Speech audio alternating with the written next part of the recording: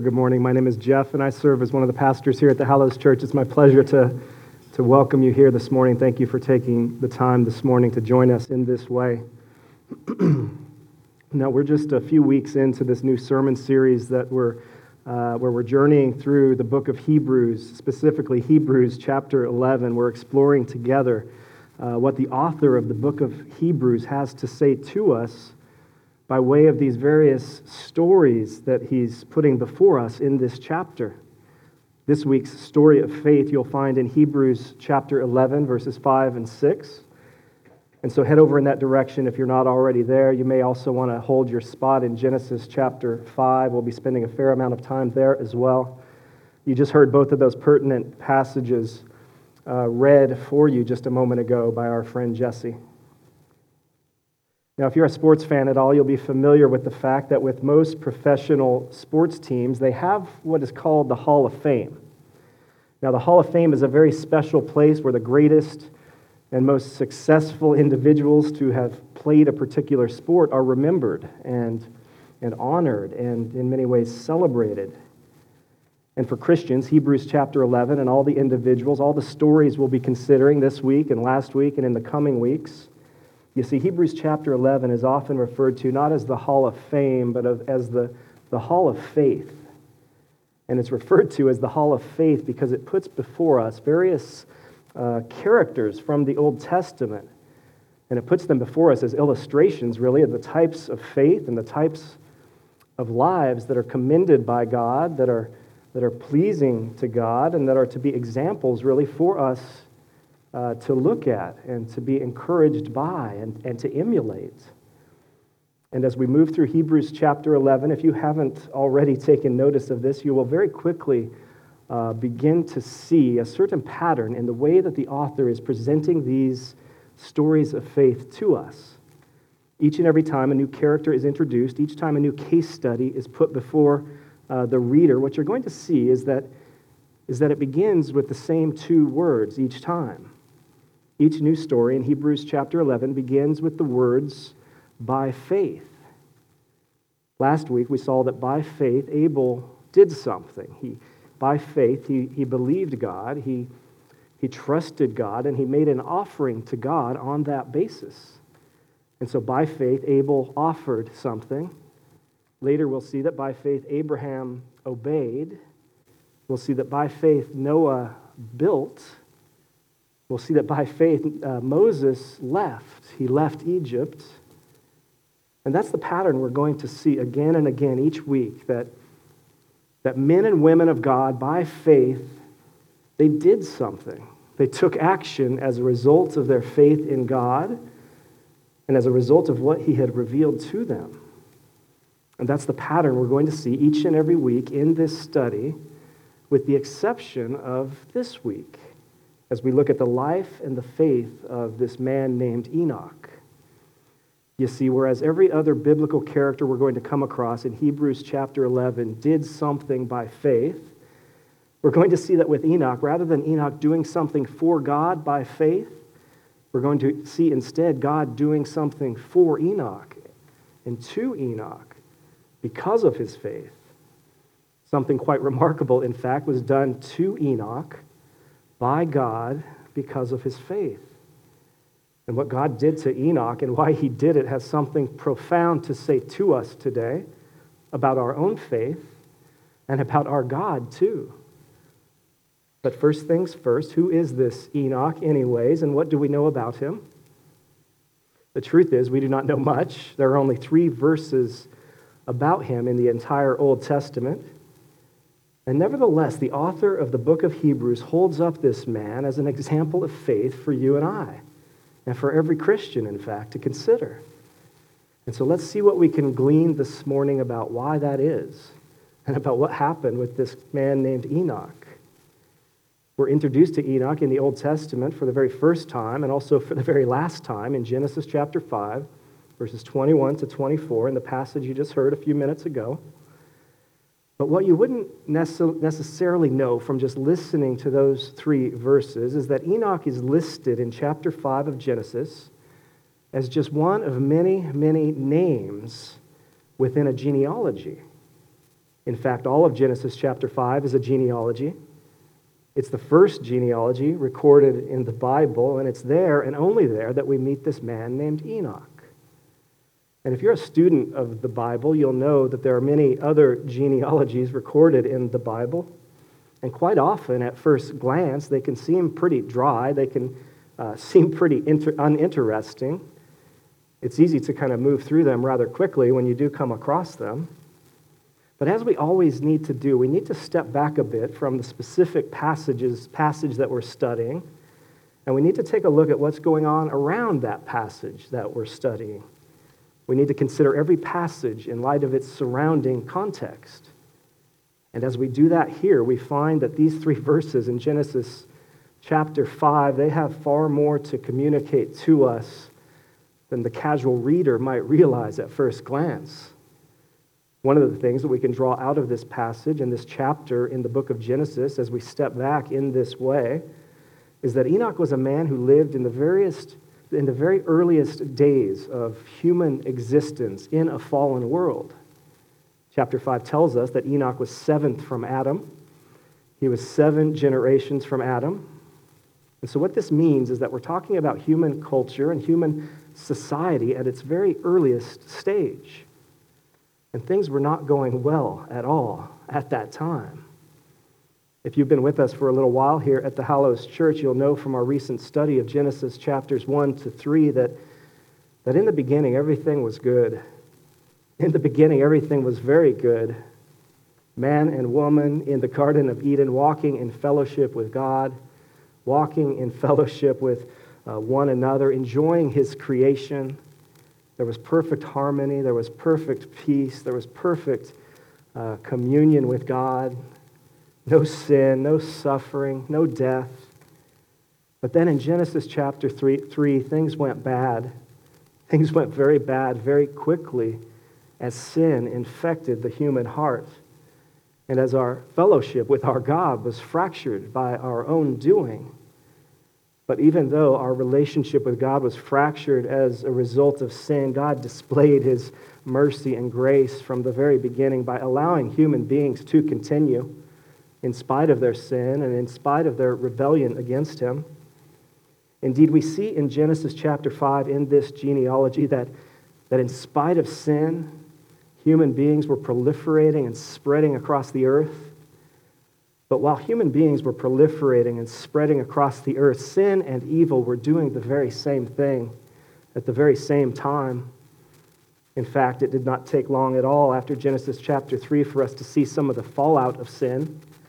It did not take long at all for us to see lying and cheating and denial and adultery and murder as sin corrupted the human heart. And as it began to ravage the human condition, things were so bad in these earliest of days. We're told in Genesis chapter 6 that the Lord saw that the wickedness of man was great in the earth, and that every intention of the thoughts of his heart was only evil continually.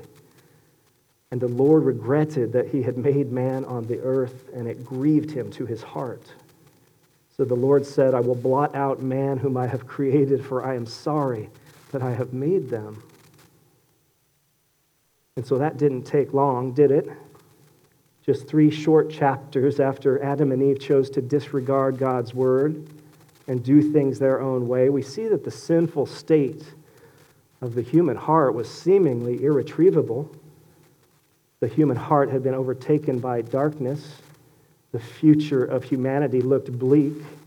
God was greatly grieved in His heart, and He said essentially, enough is enough. A great judgment is coming. And so that's the picture that is painted for us as we move through the opening chapters of the book of Genesis. And after all the beauty and the hope that we saw in the creation account of Genesis chapters 1 and 2 several months back, it's hard not to feel your heart and your hope sinking as you read through Genesis chapters 3 and 4 and 5 and 6. Sin was spreading, judgment was coming, and there was nothing at all that any human being could do about it. And it is in that time and in that place that Enoch dwelt on this earth. But not only was sin spreading, the wages of sin, which is death, was rearing its head as well and beginning to exert its domination over mankind in these earliest of days. For every person listed in the genealogy of Genesis chapter 5, after giving their name and after talking about their offspring, after talking about how long they lived, each time it says, and then he died, and then he died, and then he died. Genesis chapter 5 confronts the reader of the Bible for the first time in the Bible with the reality of death in a fallen world as a result of sin. But then, very interestingly, as you're reading along in this genealogy of Genesis chapter 5, if you're paying close attention, you come across something that's entirely unexpected. You come across something quite startling, in fact, in this genealogy when it comes to this man named Enoch. You see, whereas for every other person listed in this genealogy, it says, and then he died, and then he died. When you get to Enoch in verse 24, it doesn't say that at all. Rather, it says that God took him. God took Enoch. The author of Hebrews sheds some additional light on this in Hebrews chapter 11, verse 5, when he says, by faith Enoch was taken up, so that he should not see death. And he was not found, because God had taken him. God took him. God took him up so that he would not experience death. And that word translated as taken up can also mean transferred, as if being moved from one place to another. And so God transferred Enoch from life on this earth directly into his presence, bypassing death altogether. And so right in the middle of Genesis chapter 5, quite subtly so, the pattern of this genealogy and the pattern of death really that is being presented to us in this genealogy, it's interrupted. The pattern is broken in a most striking way. God took Enoch, he took him up so that he would not see death. And friends, this is a fascinating scene. It's a fascinating situation. We were told that God was greatly grieved at the state of the human heart and where humanity seemed to be headed, to the point of announcing his coming judgment against them, all the while, at the very same time, giving his people a glimmer of hope that somehow, some way, it was still possible, in spite of sin, to walk with God and even to bypass the curse that is death. This is what this passage is saying to us by way of this man named Enoch. The Bible is remarkable in this way. This is God in the opening chapters of his inspired scripture speaking to us an ever so subtle whisper about the future, saying to each one of us from the very beginning that in spite of sin, it would nevertheless be possible somehow for men and women to leave this world in right relationship with their God, and that death would not have the final say after all, rather God would. But why Enoch? What did Enoch do that was so special? We're given one of the reasons right here in the text. We're told in Genesis chapter 5 that Enoch walked with God. For all of his life, in fact, we're told, following the birth of his son, we're told that Enoch walked with God. And so let's talk about that. Let's explore that a bit. The very first time the word walk shows up in the Bible is in the opening chapters of Genesis, in Genesis chapter 3, in fact, where we find God himself taking a walk. We see God taking a stroll in the garden in the cool of the day, we're told. You see, from the very beginning, we were designed to take walks with God, to be walking partners with him, to be in a walking relationship with him. God says this much through his prophet Micah in chapter 6, verse 8, where it says, "What does the Lord ask of you but to do justice, to love kindness, and to walk humbly with your God?" God desires to walk with his people. And there's perhaps no better way to get to know someone, to grow closer to them, to deepen your friendship with them, than to walk with them. Friends, can you imagine God showing up and saying, "Let's take a walk, let's go for a walk. I want to hear what's on your heart. I want to tell you what's on mine. I I want to spend time with you in that way, so let's go. Can you imagine God saying that to you? Friends, I hope that you can imagine God saying that to you, because that's exactly what he's saying to you in the gospel. He's inviting you in. He's saying, I've created you for this. Come and walk with me. Let's do this together. So I'd like to ask you this morning, have you done that? Have you accepted his offer? Are you walking with him today? Now, you may say, I'm not sure. How do I know if I'm walking with him? What does that mean? How do I do that? And I think Hebrews chapter 11 helps out a bit on that front. It really sheds some helpful light, I think, on what we're told about Enoch and about his walk with God. And one of the things that we learn from this about walking with God is that walking with God, first and foremost, at its very core, it's an act of faith. Even though faith is not mentioned anywhere in Genesis chapter 5, when it talks about Enoch, we know that it was Enoch's faith that led God to do what he did. The author of Hebrews makes that clear for us. We're told in verse 6 of Hebrews chapter 11 that without faith it is impossible to please God.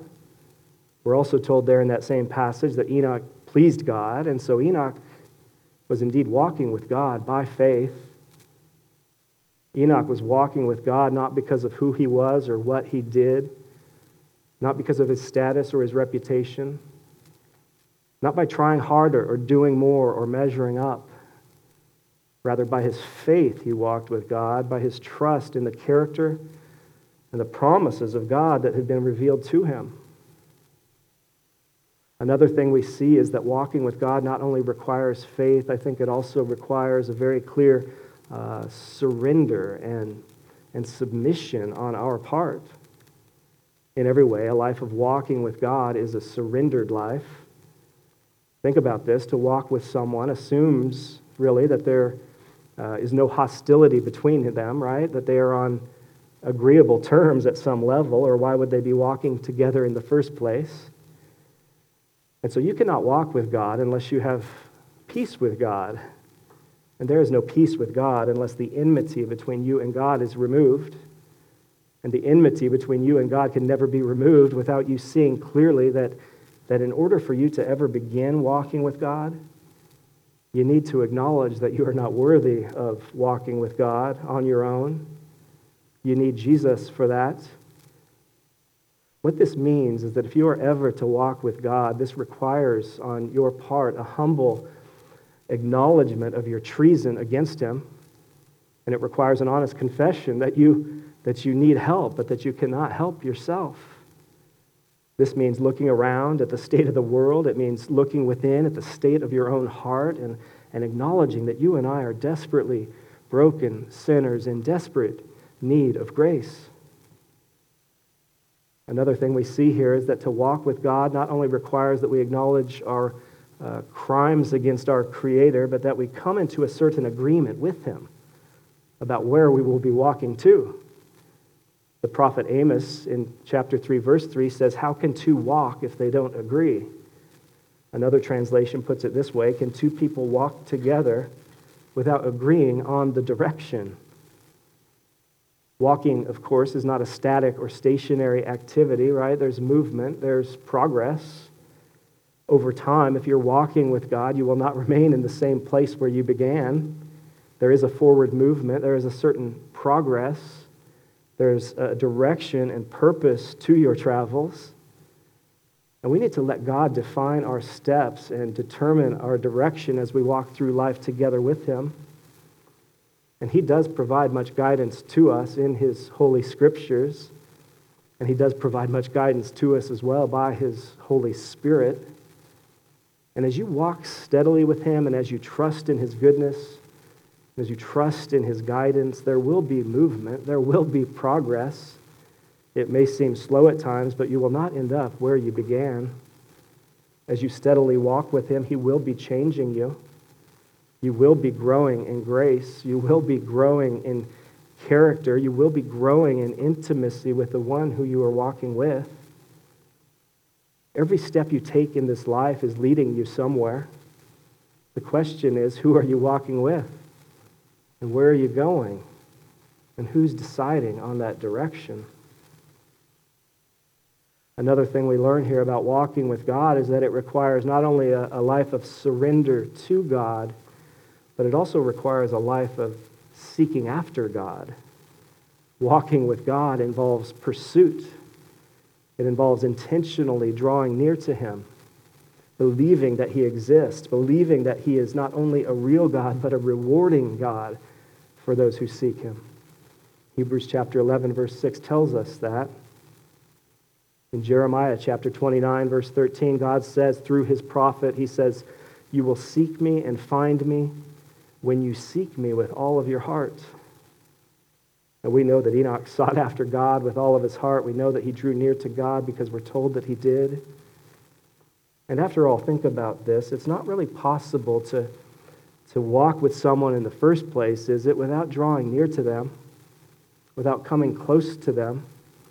You're not really walking with someone if they're way out ahead of you or way back behind you or off to the side.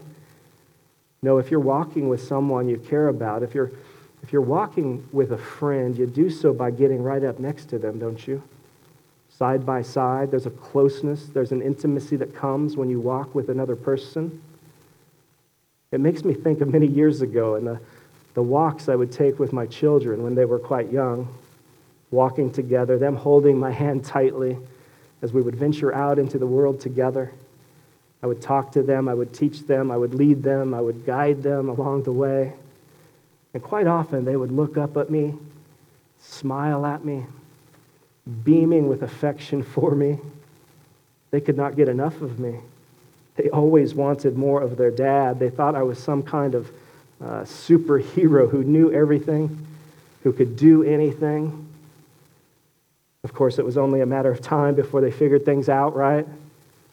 But at that age, they were always pursuing me. They were always seeking me. They trusted deeply that I would protect them. They knew that I was looking out for them.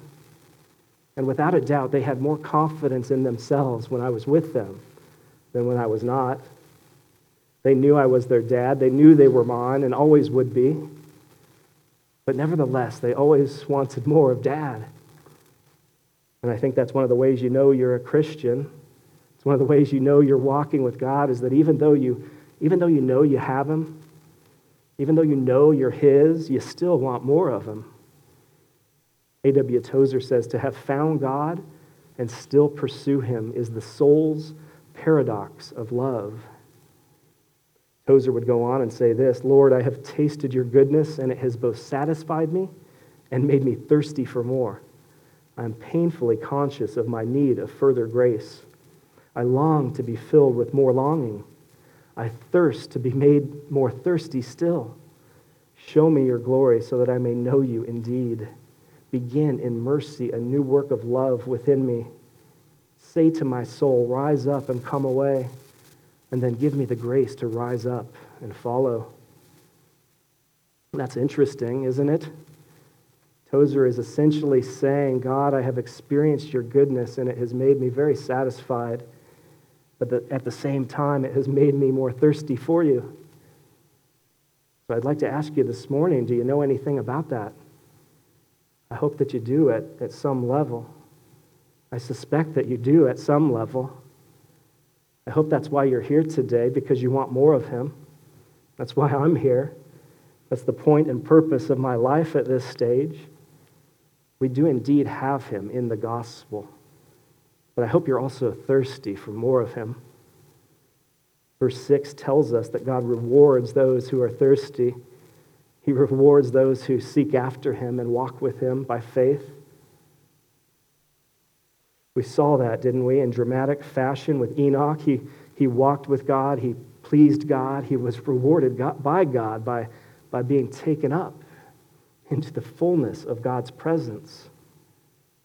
And that is our greatest reward, isn't it? More of what we're seeking, more of God Himself, more of God's personal presence, whether now or later or both. And so let's be diligent. He does promise to draw near to you as you draw near to Him. James chapter 4, verse 8 tells us that. And as he draws near to you, and as you get to know him and trust him more and more deeply, things will begin to change. Some people think to be a Christian, you study the doctrines, you go to church, they take you through a class, you add some more knowledge that you didn't have before, right? You didn't know much about Christianity before. Now you know more about it, and you've decided to commit yourself to the principles that you've learned about it. But that's not at all what walking with God is about. Walking with God does include a certain set of propositions that one must believe, right? That Jesus lived the life that we could not live, that he died the death we deserved, and that he rose again so that we could once again walk in restored fellowship with our Creator. But at the same time, walking with God is also much more than merely intellectual belief. It has to become real at the level of the heart. It has to become real in a relational sense. This is why Dr. Martin Lloyd-Jones would say Christianity is not primarily a teaching, nor a philosophy, nor even a way of life.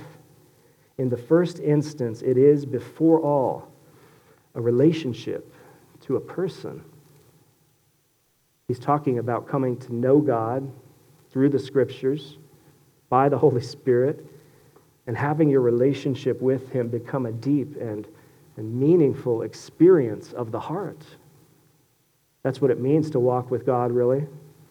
It's when your rational understanding of God and the gospel moves into your heart and begins to come alive in new ways. If you're truly walking with God, you don't just know things about him, rather you know him personally. But how does that work? How do you come to know him and walk with him in that sort of way? Well, I think you go to him, first of all, in the same sort of way you would approach and pursue any relationship that was important to you, by observing him, by studying him, by wanting to know what he likes and what he doesn't like, by understanding his character and his concerns, by spending time together in prayer, by getting to know him better through his revealed word, by asking questions of him and listening and responding. And so do you do that? How is that going? There was a British minister who lived about a century ago who was writing to a friend about his experience of knowing and walking with Christ. He said this in one of his letters: "Recently, I've been having very productive times in prayer. Usually once a week and sometimes every day, a pressure of his great love comes down around my heart in such measures as makes my whole being groan beneath the joy. He has unlocked every part of my being and filled and flooded them with the light and the love of his presence." It's one thing to believe in God and to believe that he loves you in a general kind of way. It's another thing to have his love come down upon you and to fill you and to flood your soul. Do you ever sense his presence coming down upon you like that? Now, I do know we are all on unique journeys with him, to be sure. God works in different ways at different times in different people. There is no doubt about that.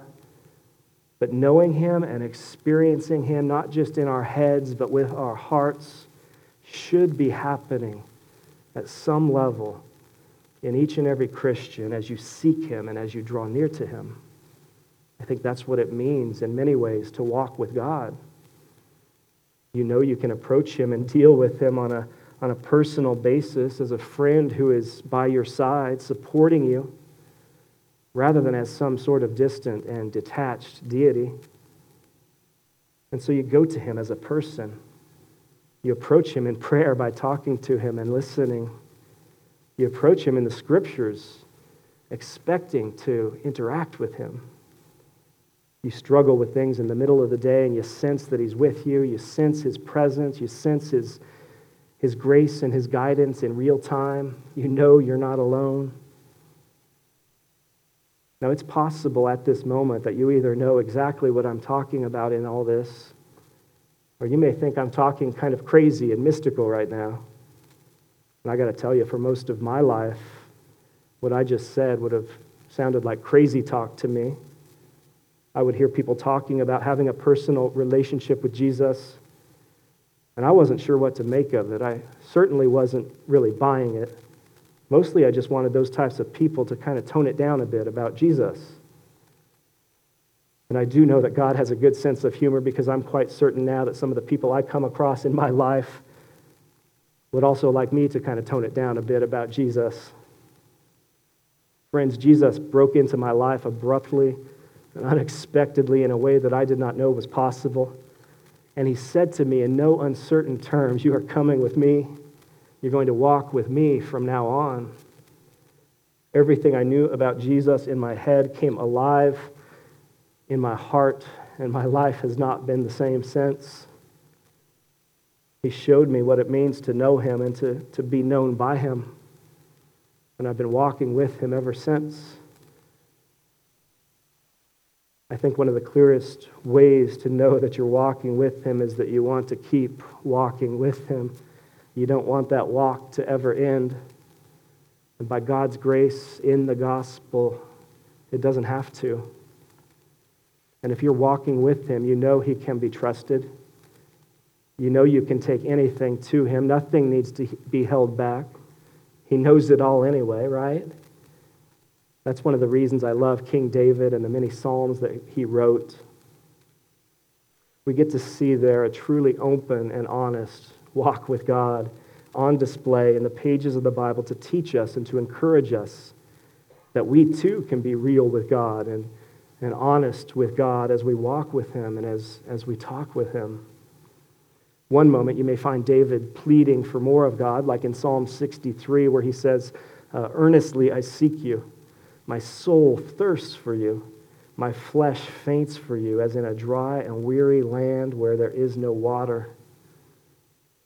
Now that there is not David saying, "God, help me out in my life, make me a better guy, fix my situation." Rather, that is a yearning from the depths of his being for more of God and his presence.